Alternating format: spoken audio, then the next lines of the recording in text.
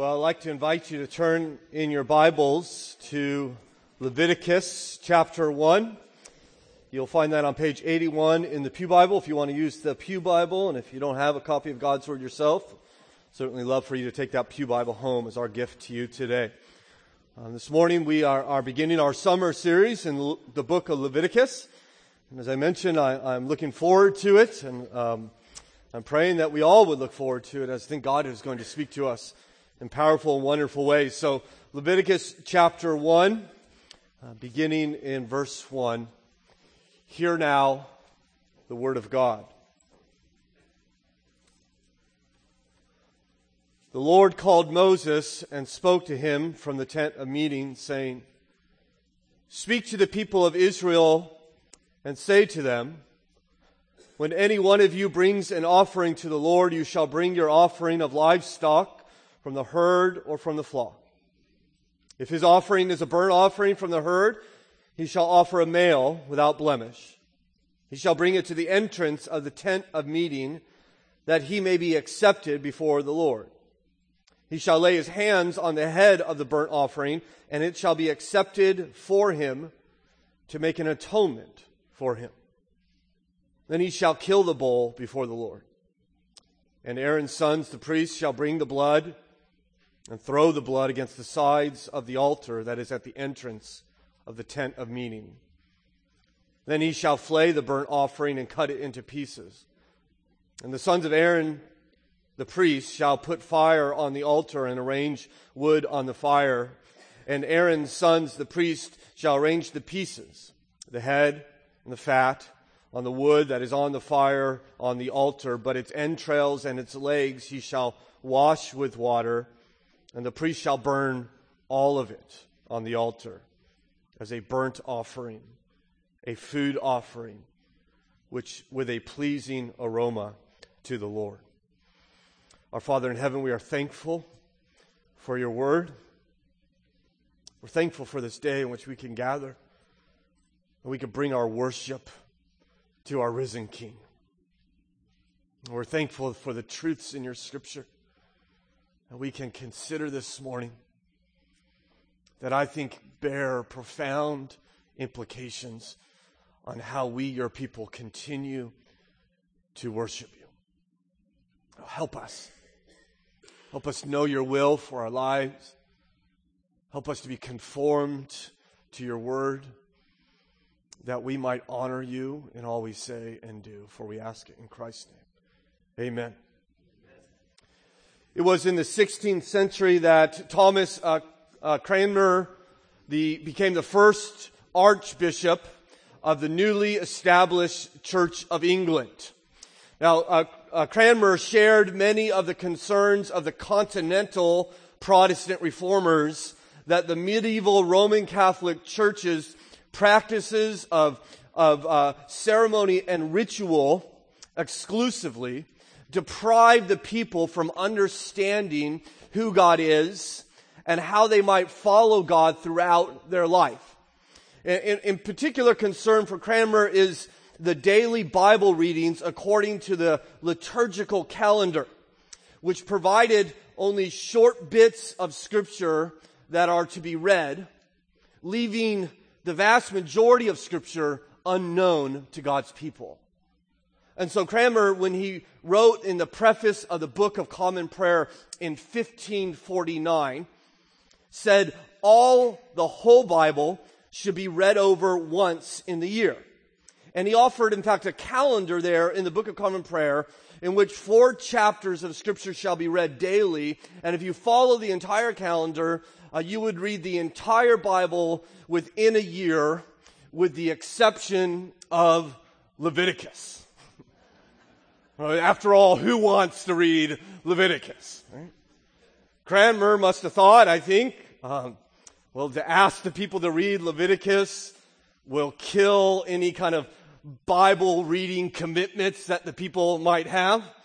I don't know if you've ever experienced that. January 1st rolls around and you have a renewed conviction to read the whole Bible this year, as many of us, about over 100 of us, have pledged to do. And, with Genesis, of course, is thrilling. And Exodus, God's defeating Pharaoh with gnats and frogs. And it's all very interesting and profound. And we're just going full speed until we run into this insurmountable wall of 27 chapters of legal code called Leviticus. Right? Even lawyers don't want to read that much law. Okay? And of course it's very odd. It's full of blood. You have odd laws on skin rashes and bodily discharges and mildew and building codes and how to cut your hair and what to eat. You even find out in Leviticus, if you get in a fight with another guy, where you're allowed to grab them and where you're not allowed to grab them, right? And it's all in this very kind of strange and confusing book. And make matters more challenging is that life is very different today, isn't it? Right? We may have to clean up some spilled coffee in the church building today, but chances are we will not be cleaning up any goat blood, right? Or you may leave your Bible behind. You're not going to leave your sheep entrails behind today, right? It's very, very different, isn't it? In fact, one commentator said in Leviticus, we read about sacrifices that are no longer offered, a priesthood that no longer exists, and laws we are no longer obligated to obey. So I ask, who wants to read Leviticus? Well, I will tell you who. I do, right? And I have been reading it over and over again. Now, I may be the only one or just a handful of few. In fact, I decided 8 months ago that this summer I'm going to preach, God willing, through the book of Leviticus. And I've been sharing this idea with people for months, right? 8 months ago, I started sharing this idea, and the response has always been unanimous. Please don't do this to us, right? Okay? And you're going to kill church growth. Someone said, if you preach a different book, I'll increase my tithe. Okay? I asked how much. Okay.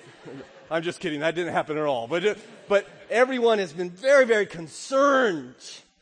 And I'm aware of that. So I just want to let you know I'm aware of your concern. I've been pastoring by God's will since 1998. And in these last 19 years, not a single person has ever come up to me and said, Stephen, man, when are you going to get to Leviticus, right? It's not something that's on our list to study and to read. So to be honest, I'm excited for the challenge. Test my preaching ability a little bit and preaching chops, see if I can handle this book. And let me just make this guarantee to you, in case you're still concerned. I guarantee that this will be one of the top 10 sermon series on Leviticus you have ever heard. Okay? Okay? So there's my guarantee. Take it to the bank. Now let me tell you why you should be excited. Because if you want to know the entire religious system of Israel, you need to know Leviticus.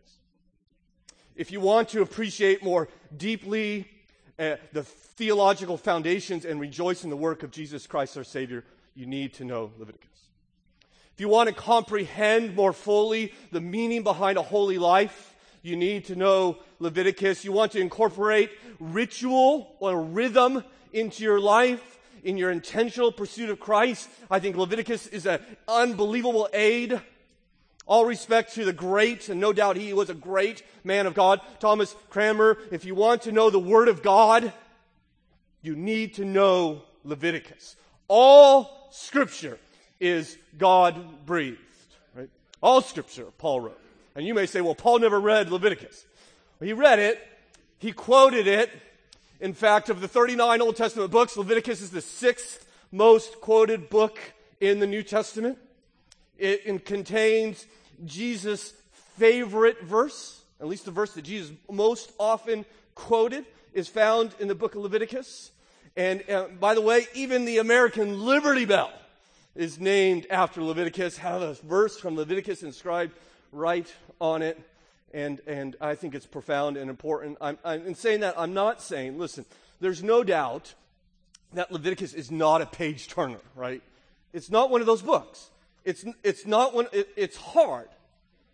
But my conclusion is that even though it's hard, it's profound, and I think maybe even life changing. And the more I've considered it, the more amazed I have become, the more impacted I have been. God, my King, now holds a greater majesty in my eyes through my study of this book. My longing for righteousness grows. The roots of my faith feel like they're thicker and deeper. I feel like God is reviving me because of this book. And so this is my prayer that he would do in our lives. So Leviticus, here we go. If you want to understand Leviticus, I think what we need to know is the background to Leviticus.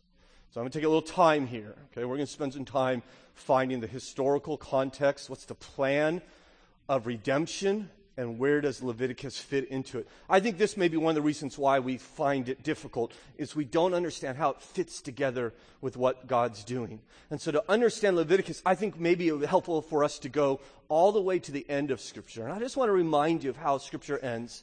It's in Revelation 21, verse 3. You don't have to turn there, but listen to these words.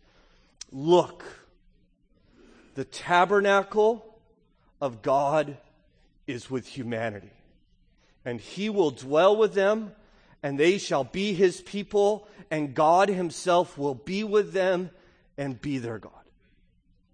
That is the heart of the Bible.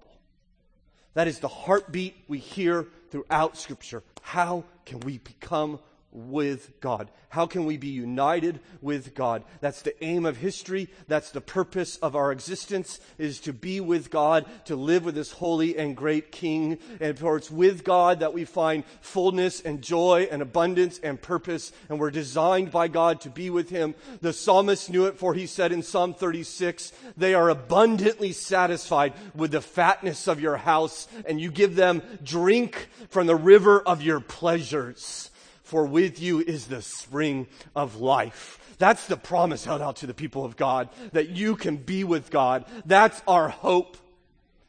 But there's a reason that dwelling with God is our hope and not our reality. It's not our reality because God created humans, created this world, put mankind on it, made mankind in his image. And what that means, at least it means that we are, unlike the rest of creation, are able to interact with God in a profound way. We are able to relate to God and find our pleasure and joy in God. And unfortunately, our first parents did not find their pleasure and joy in God. They chose to rebel, and communion with God was lost. They were evicted from Eden. And all of us now have lost God. And we've lost, therefore, our purpose, which is to be with God. And rather living in God's presence, we've become, as Scripture says, exiles and wanderers, vainly searching for a home for which we are made. There's this banishment that we read about in Genesis 3, that the banishment from God's presence, that's the tragedy that all of the plan of redemption seeks to remedy. It starts with a man named Abram. And God says to Abram, through you I will bring about a deliverer who will bless the nations. Right? And yet, when we end that story of Abram, we start to follow his family. We're not back in the garden. We're in fact farther away. We get to the end of Genesis and people of God are enslaved in Egypt. Right? And then God raises up this other man named Moses. And through the work of Moses, God redeems this new nation called Israel through God's great power. So God begins to deliver them from slavery. You say, why does God take the nation of Israel out from Egypt? Well, we hear about it all the time in the book of Exodus. Moses goes to Pharaoh and says, let my people go that they may come and worship me. Let my people go that they can come and feast with me. Let my people go that they can come and be with me. God wants to dwell with his people. Let them go so I can be their God and they can be with me. But Pharaoh would not let them go. And so God, in his great power, showing himself to be the divine king, delivers his people by what the Bible says, the power of his finger. And they are redeemed through God's great power. And we come to Exodus 15. You might find it interesting to look there. In Exodus 15, the people of God are redeemed through the Red Sea. Egypt is destroyed. The armies of Egypt are defeated. And we find the oldest psalm in the Bible. It's called the Song of Moses. But maybe it's more appropriately called the Song of Israel, because you'll see in verse 1, it's not only Moses who sings, but all of Israel. And look at the heart of this psalm. We won't look at it all, but look in verse 11. They sing, "Who is like you, O Lord, among the gods? Who is like you, majestic in holiness, awesome in glorious deeds, doing wonders? You stretched out your right hand, and the earth swallowed them." They are clearly in awe of the might of this God whom they are now following. Who is like you? They ask over and over again. The answer is deafening. No one is like this God. But look at the promise. As they are in awe, they continue to sing of their hope. Verse 13. You have led them in your steadfast love, the people whom you have redeemed. You have guided them by your strength to, look at this, to your holy abode. You're bringing this people home. What's home? Home is to dwell with God. Look at verse 17. You bring them in and plant them on your mountain, the place, O Lord, which you have made for your abode, the sanctuary, O Lord, which your hands have established. The Lord will reign forever and ever, they sing. I like how Michael Morris, the Old Testament theologian, says, even in the depths of such fearful marvel, the song moves on with the undaunted hope to a nearly unimaginable promise, namely that God's people have been delivered precisely for the purpose of abiding with this one to whom none can be compared. And so off they go, headed to the promised land to live with God, and they come by a mountain, and God says, okay, stop here. We need to talk. And Moses is called up to the top of this mountain where God has made his glory begin to shine. Look in Exodus 19, if you will. And there at the foot of this mountain, we read that God is bringing up this man that he may commune with him. And Moses will enter into God's presence in Exodus 19, verse 20. The Lord came down on Mount Sinai to the top of the mountain. And the Lord called Moses to the top of the mountain. And Moses went up. So what about the rest of the people of Israel? Well, they're not allowed to come anywhere near that mountain. If they touch it, the Bible says they'll die. In fact, let me show you what Moses is going up into. Look in Exodus 24. Exodus 24, and it's a description of this cloud of God's glory in verse 15. Then Moses went up on the mountain, and the cloud covered the mountain. The glory of the Lord dwelt on Mount Sinai, and the cloud covered it 6 days. And on the seventh day he called Moses out of the midst of the cloud. Now the appearance of the glory of the Lord, listen to this, this will be important for us in Leviticus, was like a devouring fire on top of the mountain in the sight of the people of Israel. What is God like? He's like a consuming fire. And Moses goes up into that fire, which is the manifest glory of God. And what does God say to Moses when he's up there? He says, I want you to build me a house. I want you to build me a tabernacle, and there I'm going to dwell in your midst. And the rest of the book of Exodus is all about the plans for what this house is like, and then the people of Israel building this house. And they are putting it together, and this house, the tabernacle, the abode of God, is to be a place of joy and delight and intimacy with God. The psalmist declares in Psalm 84, for instance, how lovely is your tabernacle, O Lord of hosts. My soul longs, yes, even faints for the courts of my Lord. My heart and my flesh sing for joy to the living God. Even the sparrow has found a home, and the swallow a nest for herself. Near your altars, O Lord, my King and my God. How happy are those who dwell in your house, ever praising you. Right? That's where God is. You can come and dwell with God. Now, yes, you know why Moses is up getting those plans. The people of Israel are down at the base of the mountain up to no good. And they build this golden calf, this idol, and they gather around and begin to worship this golden calf. And God, of course, is furious at them. And God says, I'm going to destroy them all. I'm going to start over with you, Moses. And Moses says, you can't do that because everybody will think you brought us out to kill us. And God says, okay, I won't destroy all of Israel. I'll take you to the promised land, but please understand, I'm not going with you. I have an angel. I'm sending my angel down, and my angel will lead you. And my angel has all my power, and he'll defeat all your enemies. He will guide you safely into the promised land, and you will find a land of milk and honey, and you'll find houses which you do not build, and vineyards which you do not plant. But please understand, I'm not going. And Moses says, Lord, if you're not going, I'm staying here in this wilderness.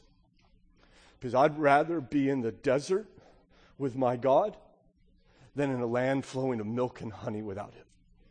Because the promise is not a piece of real estate in the Middle East. The promise is to dwell with God. And I want to be with you, God.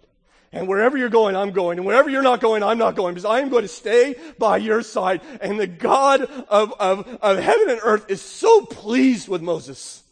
He says, okay, Moses, I will lead you. And Moses comes down and they build this house. As I mentioned, the rest of Exodus is the building of the house. And then look at the end of Exodus, okay? Turn over to Exodus 40. The tabernacle is completed. And we finish this book in verse 34. It says, then the cloud, right? The cloud of God's glory, that devouring fire, covered the tent of meeting. And the glory of the Lord filled the tabernacle. Right? The God's glory just comes from the mountain and it comes now into the tabernacle, and the tabernacle has finally become the abode of God, the dwelling place of God. Now, just to capture the significance of this, let me read once more from this man, Michael Morris.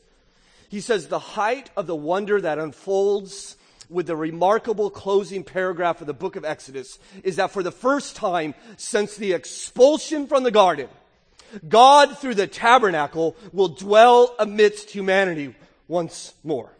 When the glory of Yahweh descends upon the tabernacle, therefore, a historic, cataclysmic event takes place. The God of heaven, in all his thunderous majesty, has arrived to dwell with his people on earth.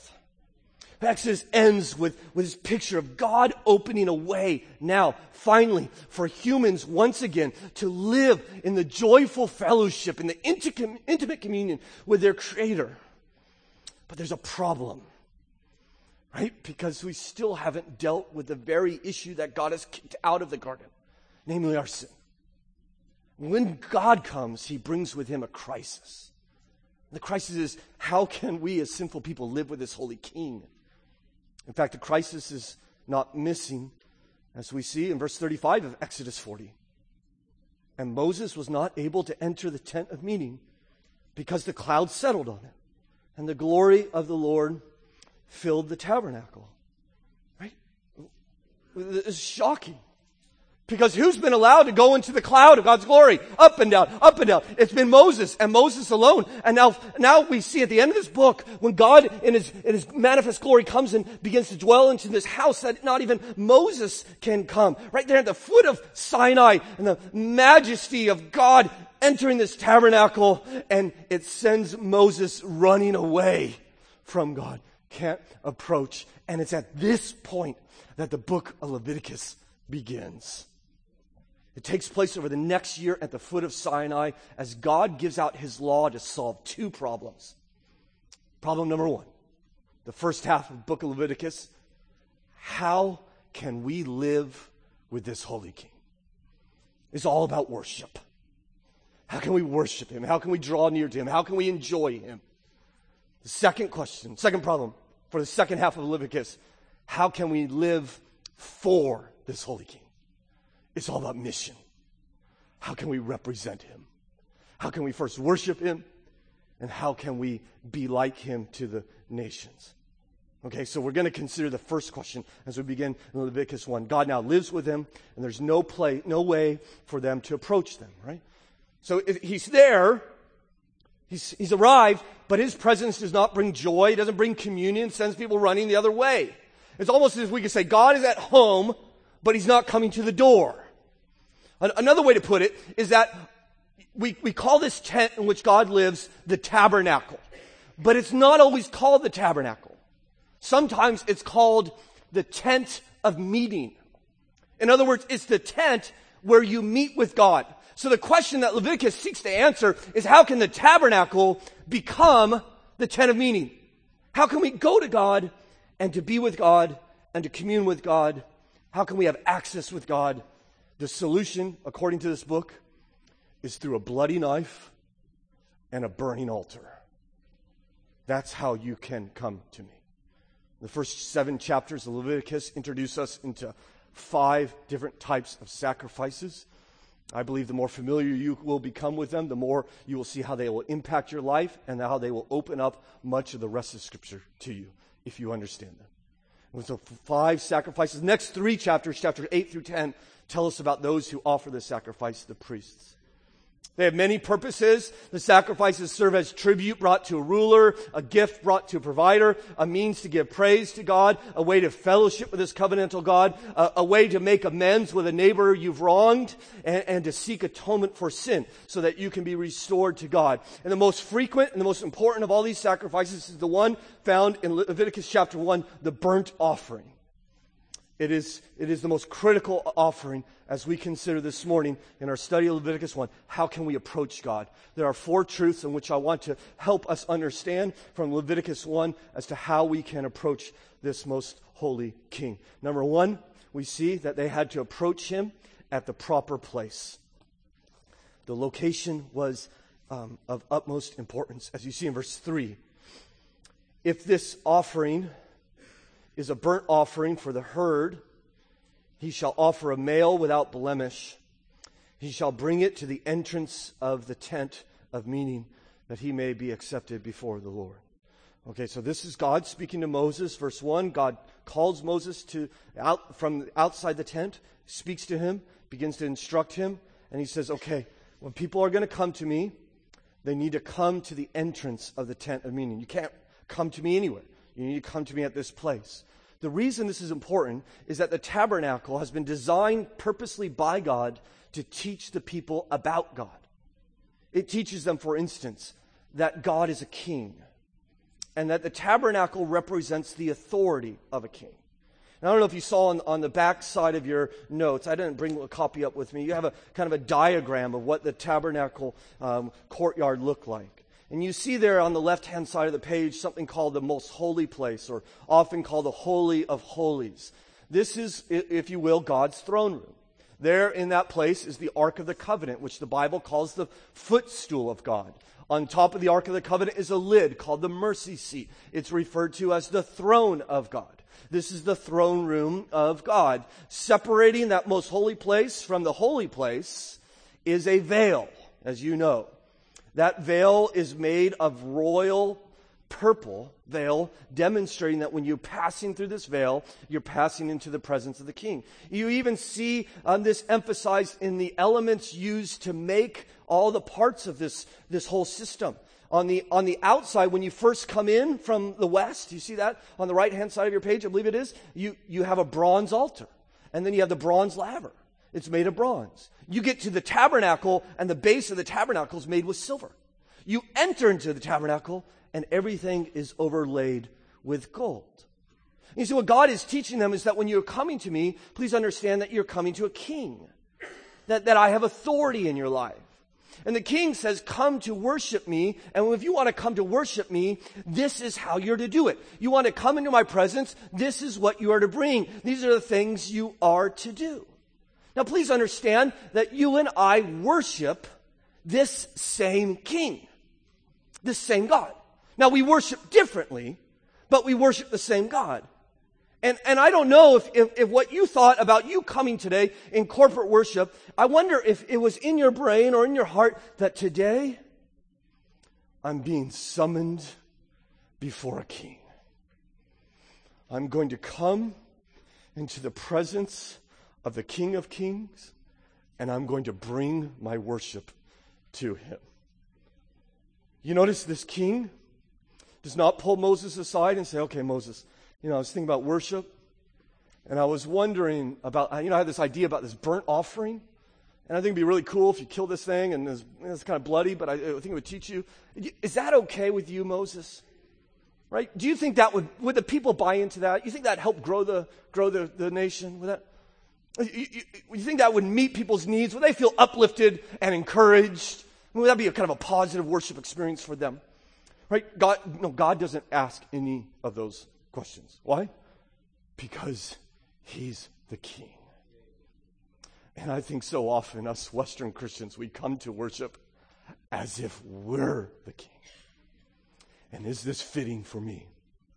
And do I like that? Or do I like that? Or is the sermon too long? Or do I like these songs? And we sit on our little throne and we evaluate everything as if worship is revolving around us, as if we have come and we are going to give our stamp of approval upon this worship. And my hope is that Leviticus would destroy the Christian consumer that plagues many of our hearts.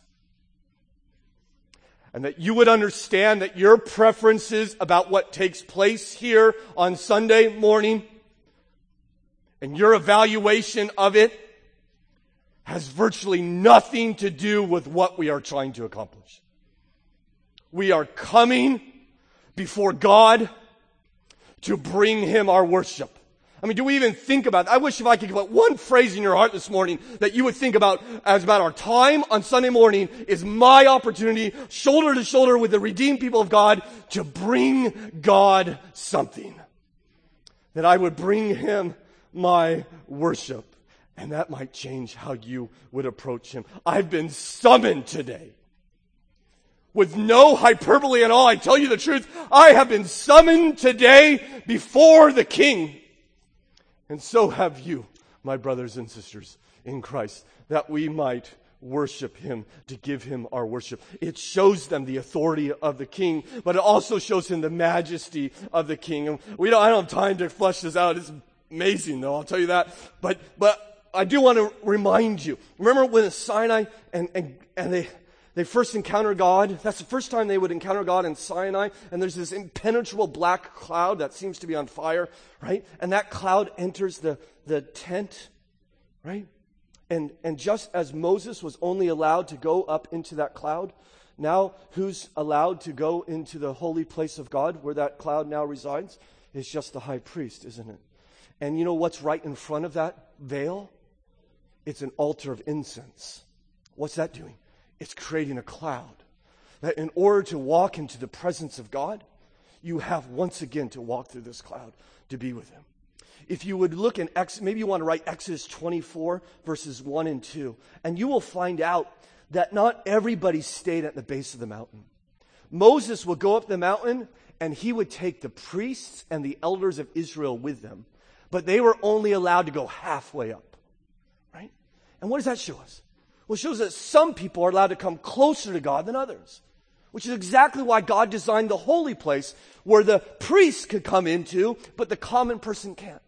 And then where the common people do, they're out at the base of the mountain or they're in the courtyard outside the tabernacle. And so this whole system is a portable Sinai, right? To show us what they saw on Sinai. The majesty of this king is now with us. It shows us the authority of the king, and it shows us the majesty of the king. But let me tell you lastly, it shows us the intimacy of this king. You get to the end of the book of Leviticus. In chapter 26, verse 11, God says, I will make my tabernacle among you, and I will walk among you, and I will be your God, and you shall be my people. Man, that sounds a lot like Eden to me. I'm going to walk among you, and I'm going to be with you. We're going to reside together. In fact, you go into the tabernacle, and there's the candelabra that's made to look like this fruit-bearing tree to remind them of the glories of Eden. And God says, okay, you have to position this tabernacle, and the entrance always faces east. Wherever you go, it has to face east. So in order to come to me, you need to go west into the tabernacle. Why? When Adam and Eve were kicked out from the garden, banished from God's presence, where did he send them? He sent them east. And then Cain and Abel could come to the edge of the Garden of Eden, but not enter. But then when Cain slew Abel, God sent him further east. And we get to chapter 11 in Genesis, and we see the Tower of Babel is made where? Out in the east. And so banishment is always seen as going farther and farther east. And now God has arranged it so when you come to me, where are you going? You're going west. You're coming back home. You're entering into the garden. And even, by the way, that veil which separates God, what's embroidered on that veil, Christians? Cherubim. The only other place in which we see cherubim in the Torah is in Genesis, where God stations 2 cherubim at the entrance of the Garden of Eden to keep man from God's presence. And now what God is teaching them is that I've planted Eden in the middle of the desert. And wherever you go, Eden goes. I'm with you. And it's where you come and dwell with me. So it not only tells us the authority of the king and the majesty of the king, but the fellowship that this king seeks with his people. And God wants to communicate that to them. I think God seeks that fellowship with us as well, as we know through Christ. We have to move on.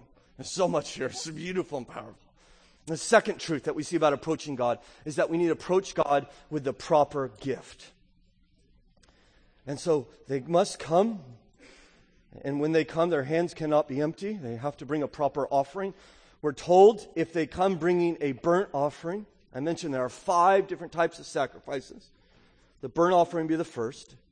You notice in verse 3, it says, if the offering is a burnt offering from the herd, that would mean it was a bull. Okay? Drop down to verse 10. If his gift for a burnt offering is from the flock, from the sheep or goats. So you could bring a bull, you could bring sheep, you could bring goats. Look down in verse 14. If his offering to the Lord is a burnt offering of birds, right? And what he tells us, then he shall bring his offering of turtle doves or pigeons. So you could bring pigeons. The farther you go down this chapter, the smaller the animals get. There's really 3 main paragraphs. They all very much parallel each other. So I'm not going to really address anything from 10 to 17 because it's already expressed in the first paragraph in the offering of the bull. And the question is, why these options? Right? Why bull? Why sheep? Why birds? Well, it's because not everybody can afford a bull. Right? Bulls are expensive, I think. Not everybody can afford a sheep. Maybe you're middle class, right? You can't afford a bull, but you got a goat lying around. But maybe you're poor. You don't have a sheep. You don't have a goat. You don't have a bull. Well, maybe you could catch a couple pigeons.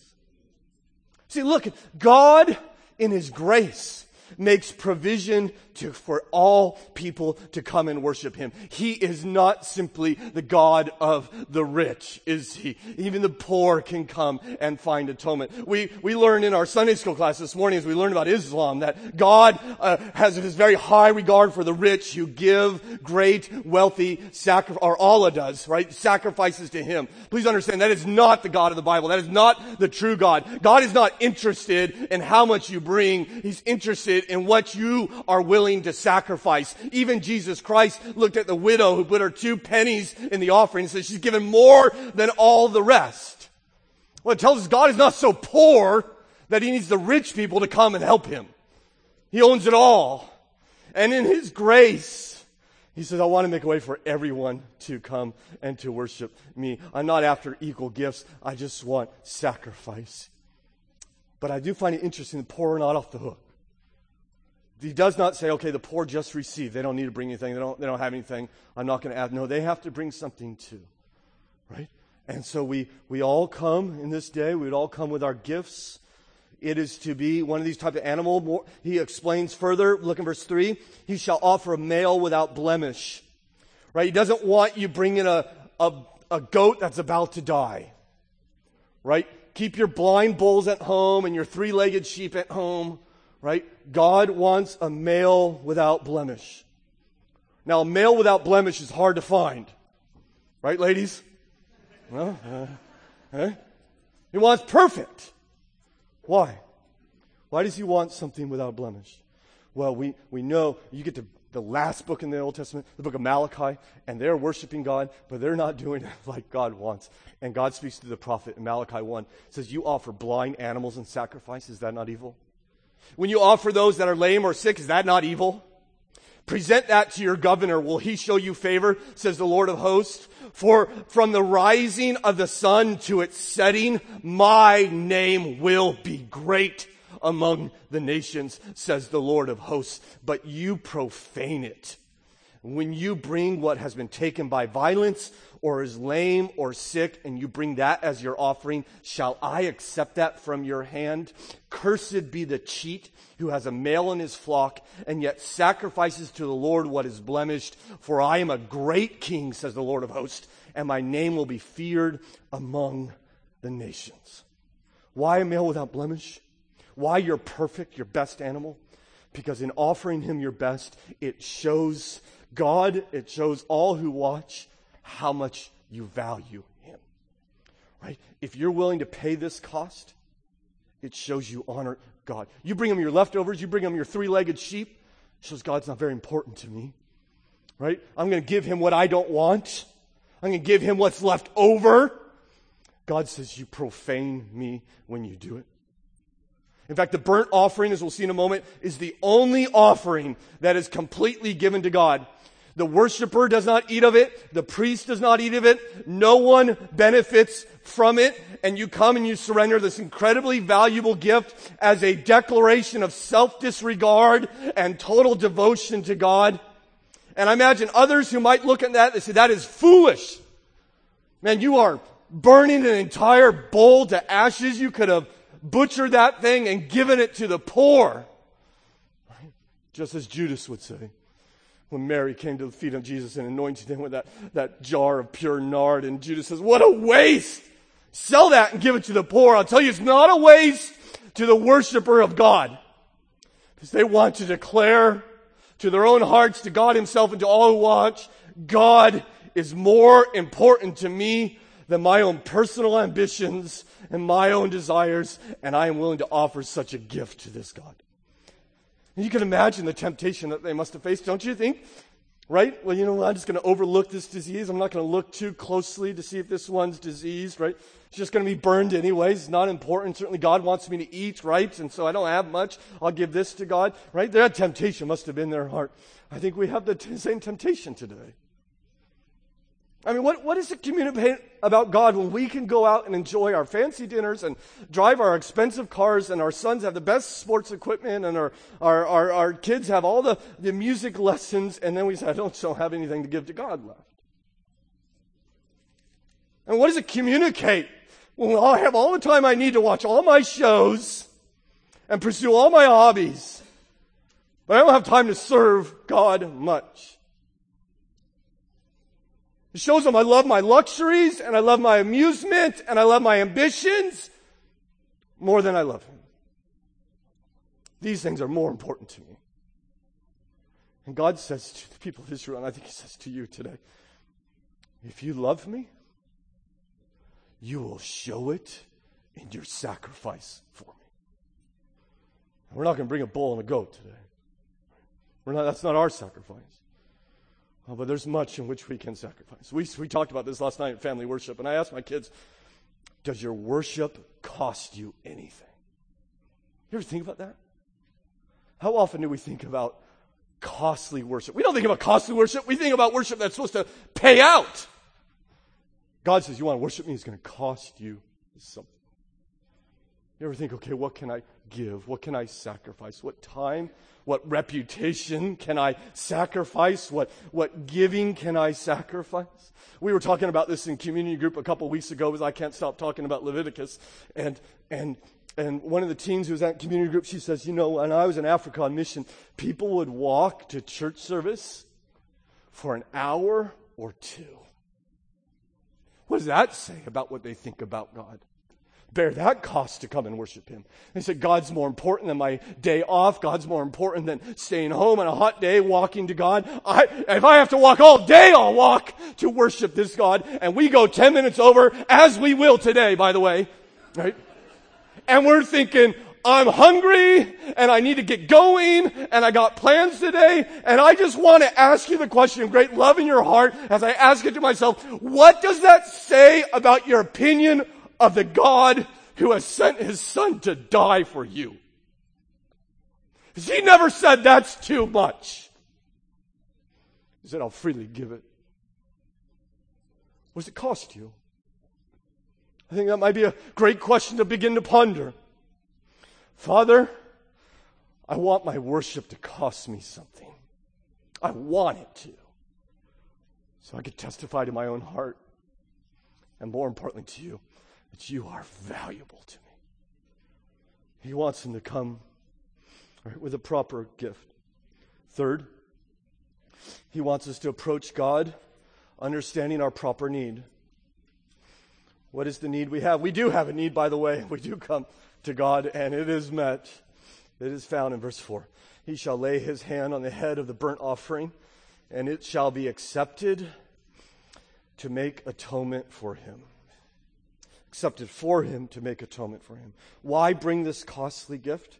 What is the purpose of the burnt offering? One word, and it's the word atonement. The word atonement is mentioned 96 times in the Old Testament. 53 of those times are found in the book of Leviticus. In other words, the book of Leviticus will teach you more about the atonement than perhaps the rest of the Old Testament combined. The atonement simply means that you have two parties that are estranged, right? And to atone is to bring them back together. It's to reconcile. And maybe you've heard, and I think it's very helpful, if you just break that word apart, atonement, to at one meant. Right? To be at one with God.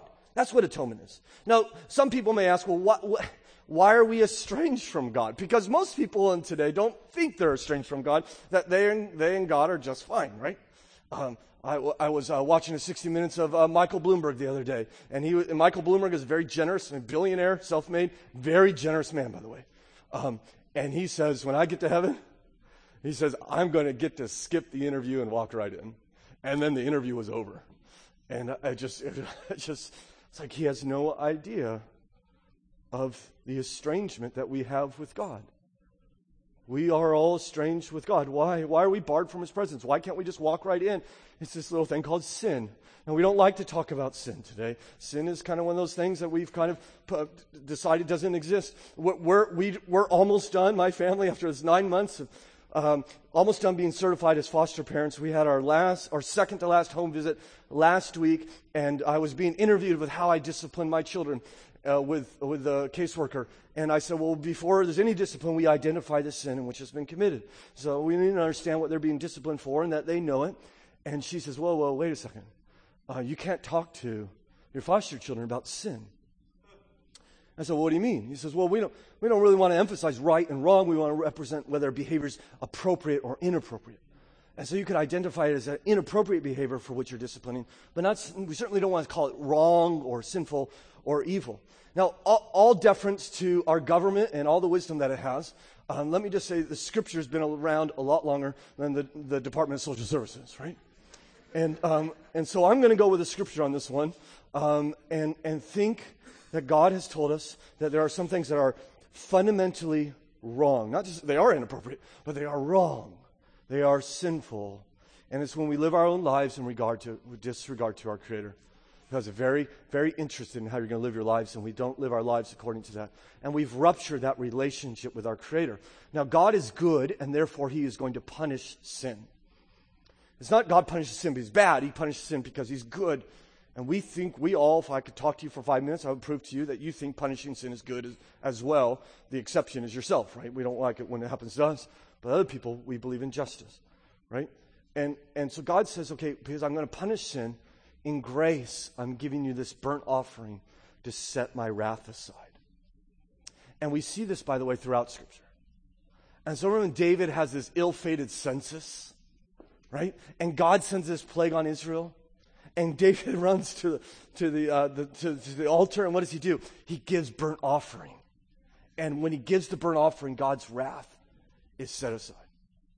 Remember when Job begins, Job chapter 1, he offers these burnt offerings because he says, it might be that my children have sinned.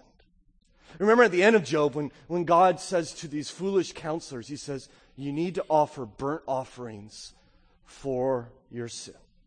Right? See, the burnt offering is to take care of our sin. It's so that we can be accepted with God. Look at the end of verse 3.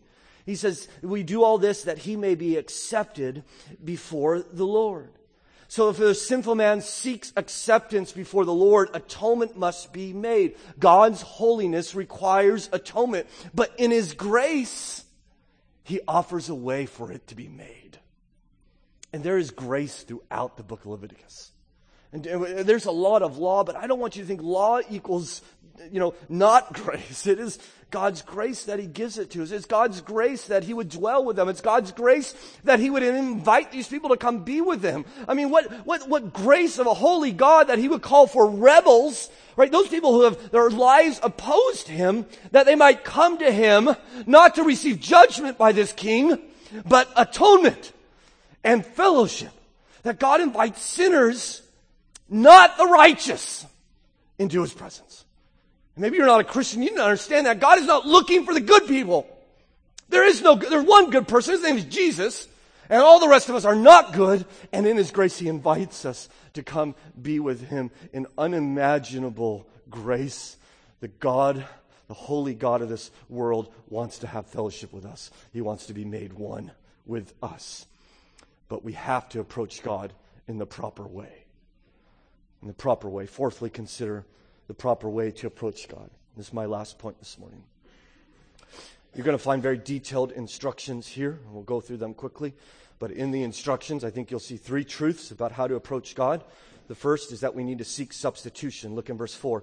He shall lay his hand on the head of the burnt offering, and it shall be accepted for him. Well, that is in his place. And so what you would do when you do this sacrifice, you bring this bull or this sheep or whatever, and you would put your hands upon the head of this animal. Now, when I understand lay is a weak word, it literally is to press, to lean in on. And though it's unsaid, it's most likely, according to most Old Testament scholars, not done in silence. It's very easy to imagine a worshiper bringing his family and meeting a priest at the entrance of the tent of meeting and telling him why he's come and why he's brought this animal, right? And then perhaps the whole family laying their hands upon the head of this animal. This would not be done in silence. The laying of hands is almost always associated with prayer. And so they would gather around this animal, and they would have prayed as they laid their hands on. They may have sung at this time. You will be surprised to know how many psalms refer to the burnt offering, and many people think they were sung during this time. And so there'd be a time of praise with the priest and this worshiping family there together, and the priest would then examine the sacrifice and to give assurance as the mediator that this sacrifice would be accepted by God for their atonement. I just want you to understand it's not some empty ritual. In fact, I think a ritual can be very powerful.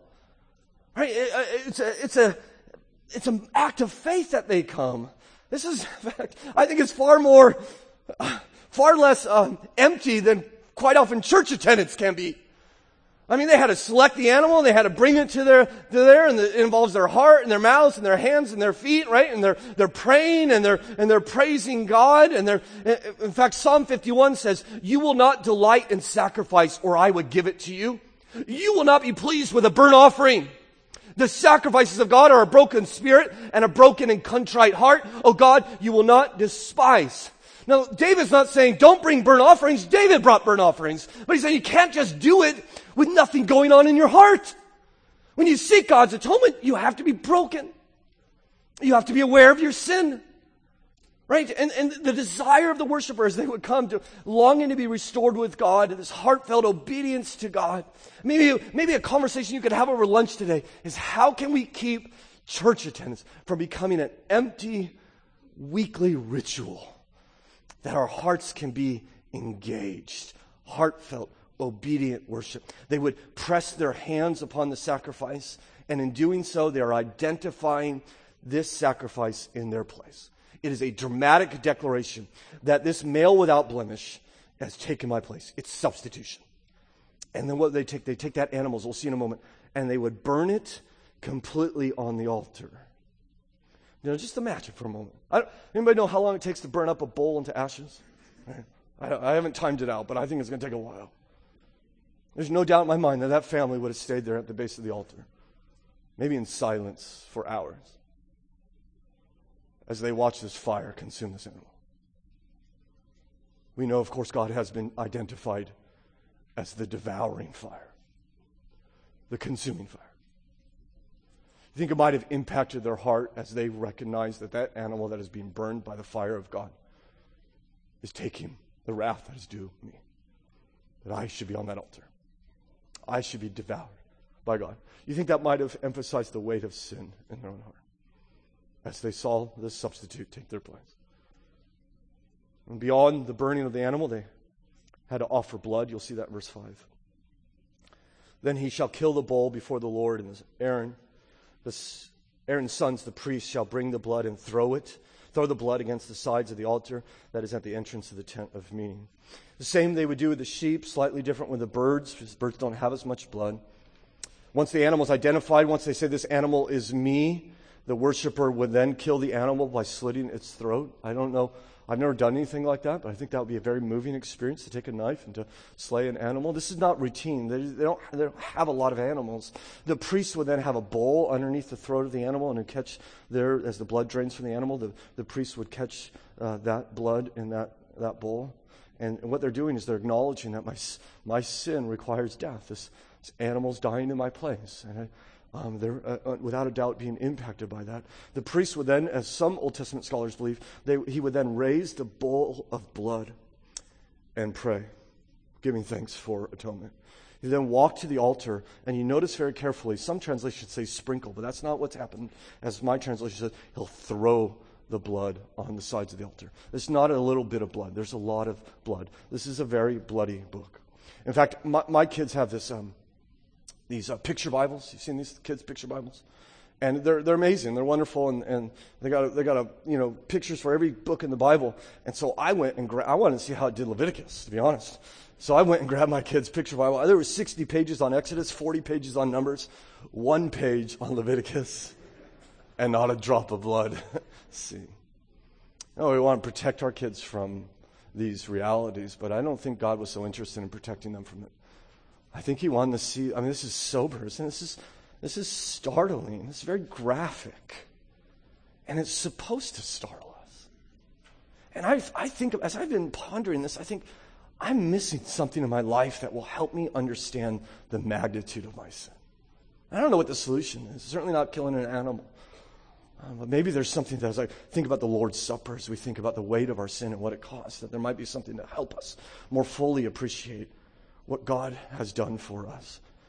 Right? This would be this continual reminder that sin leads to death. You say, well, why blood? Why not just kill the animal? Well, the blood is called the lifeblood sometimes. It represents the life of the blood. Life of the animal, excuse me. Leviticus 17, verse 11 says, the life of the flesh is in the blood, and I have given it for you on the altar to make atonement for your souls. You see, our goodness is inadequate. In God's grace, he has given us the blood of a sacrifice, that we might make atonement. You see, lastly, that this offering will please the Lord. Look in verse 6. Then he shall flay the burnt offering and cut it into pieces, and the sons of Aaron shall put the fire on the altar and arrange the wood on the fire. And Aaron's sons, the priests, shall arrange the pieces, the head and the fat on the wood that is on the fire on the altar, but its entrails and its legs he shall wash with water, and the priest shall burn all of it on the altar as a burnt offering, a food offering, with a pleasing aroma to the Lord. This is where we see why it's called a burnt offering, because the whole thing is burned, as we've already mentioned. He would, the worshiper would then butcher the animal, not the priest. And first piece of the animal he would give to the priest would be the head. The priest would climb up upon the altar, it's about 4.5 feet high, and he'd burn the head and the fat. And while the priest is doing that, the worshiper and his family, they would wash the hind legs and the entrails of the animal, removing all the fecal matter from the animal because it's not worthy to give to God. They'd be cleaning this animal so that it would be a perfect gift to God. And there they would burn it there. And you're going to eat meat today, aren't you? And you probably ate meat yesterday and the day before. These guys, they want to eat meat every day. They may eat meat once a year, if that. This is an unbelievable luxury for them. And I think if you and I just watched a sheep get burnt up, that would impact even us. Can you imagine what it would do for a poor man who doesn't get this and is giving that to God, right? And as they do, listen, it not only impacts the worshiper, it impacts God. As we said, it appeases his wrath. But here's the thing, the burnt offering doesn't simply move God from a position of hostility to neutrality. It's just not an appeasing sacrifice. It's a pleasing sacrifice.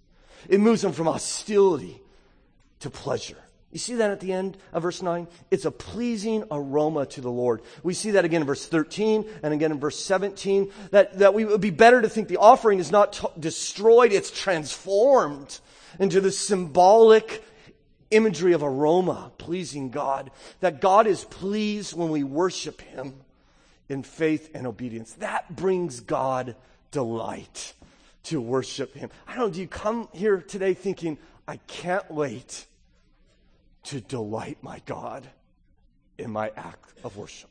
Does that even enter your mind? This is God in His grace saying, I want you to understand when you worship me rightly, that brings me pleasure.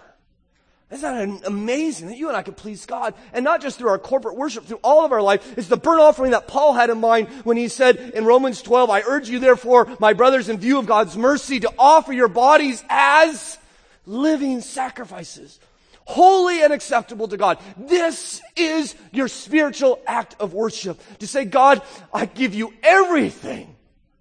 I will sacrifice for you. Sacrifice is fundamental in the Christian life. We don't sacrifice bulls and goats anymore. We sacrifice ourselves. And you and I need to identify, where is there sacrifice in my life as I follow after God in order to please Him. Now the question as we end this morning is, okay, so you got this bull, this goat. Did it really take away sin? Right? Hebrews 10 verse 4 says it is impossible for the blood of bulls and goats to take away sin. So what's happening here? Let me give you an analogy which has very much helped me, and I hope it will help you. That we might compare these burnt offerings or the atoning sacrifices in the Old Testament to that of writing a check to cover a debt. And so we're indebted to God because of our sin. We come to Him and we write Him a check that will cover the debt. And God in His grace receives the check, now declares the debt has been paid, but never cashes it. You know why? You got nothing in the account, right? Zero. He never cashes it until one day there's a massive deposit put into the account, namely Jesus Christ's death for you. And it's then that God goes and cashes the check and your debt is paid. Now that's an analogy, but it's helpful for me to understand how these are working in some sense only because Christ one day will come. In the language of Hebrews, it says the law was a shadow of the good things to come, not the realities. So what's the reality? Right? The reality is Jesus Christ. It all pointed to Christ, and they would sacrifice over and over, year after year, and decade after decade, and centuries after centuries, right? As this continual pointer to the perfect sacrifice to come. And one day, the last prophet of God looks upon Jesus, and he declares, "Behold, the Lamb of God who takes away the sin of the world." And all the shadows fade in the brilliance of the Lord. He is the burnt offering to which all burnt offerings pointed, with two differences. First difference, it is no longer the guilty sinner presenting the sacrifice on his or her own behalf. Instead, it's the offended king who presents the atoning sacrifice for the guilty sinner. Is that not extraordinary? That the one who is sinned against pays the debt for the one who does the sin. Second difference, the sacrifice the offended king gives on behalf of the guilty partner is himself. It is not a bull or a goat or a pigeon. It is none other than the Son of God. The one who is sinned against pays the debt. He didn't offer sacrifice. He is the sacrifice. He is the male without blemish. For Hebrews 9 says Christ offered himself without blemish. He is the substitute. For the Bible says God made him who knew no sin to become sin for us, that we might become the righteousness of God.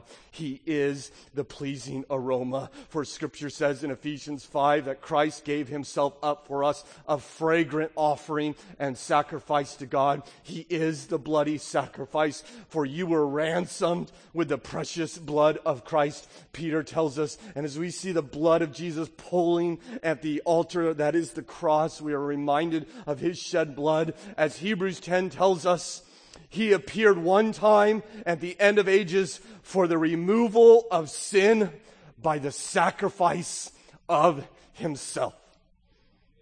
Why?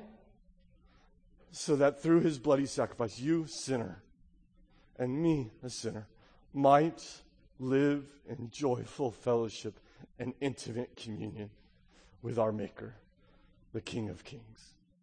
If you are here today and you're not a Christian, I implore you to place your hands upon the head of Jesus. Lean into him in faith and say, you are my substitute. You are my sacrifice. And I appeal to the shed blood of Jesus Christ for my atonement. My Christian brothers and sisters, my hope is that these truths would be a banquet for our souls. That we can see all that God has done in order to allow us to be able to be with him and to fellowship with him and to know him and to walk with him. And that we would marvel at that love and grace, and that it would change our lives as we seek deeper and deeper intimacy with our Lord. Let us pray together.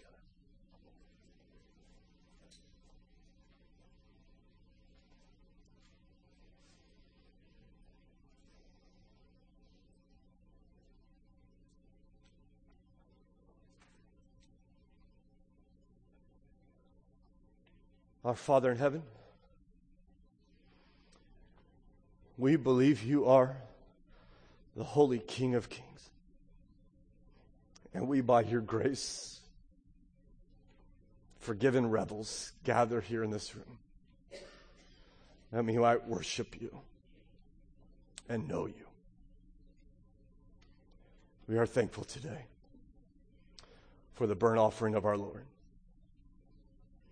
that we can have atonement, that we can be with you. And now, in light of that, help us, we pray, to live a life that reflects accurately who you are and what you have done.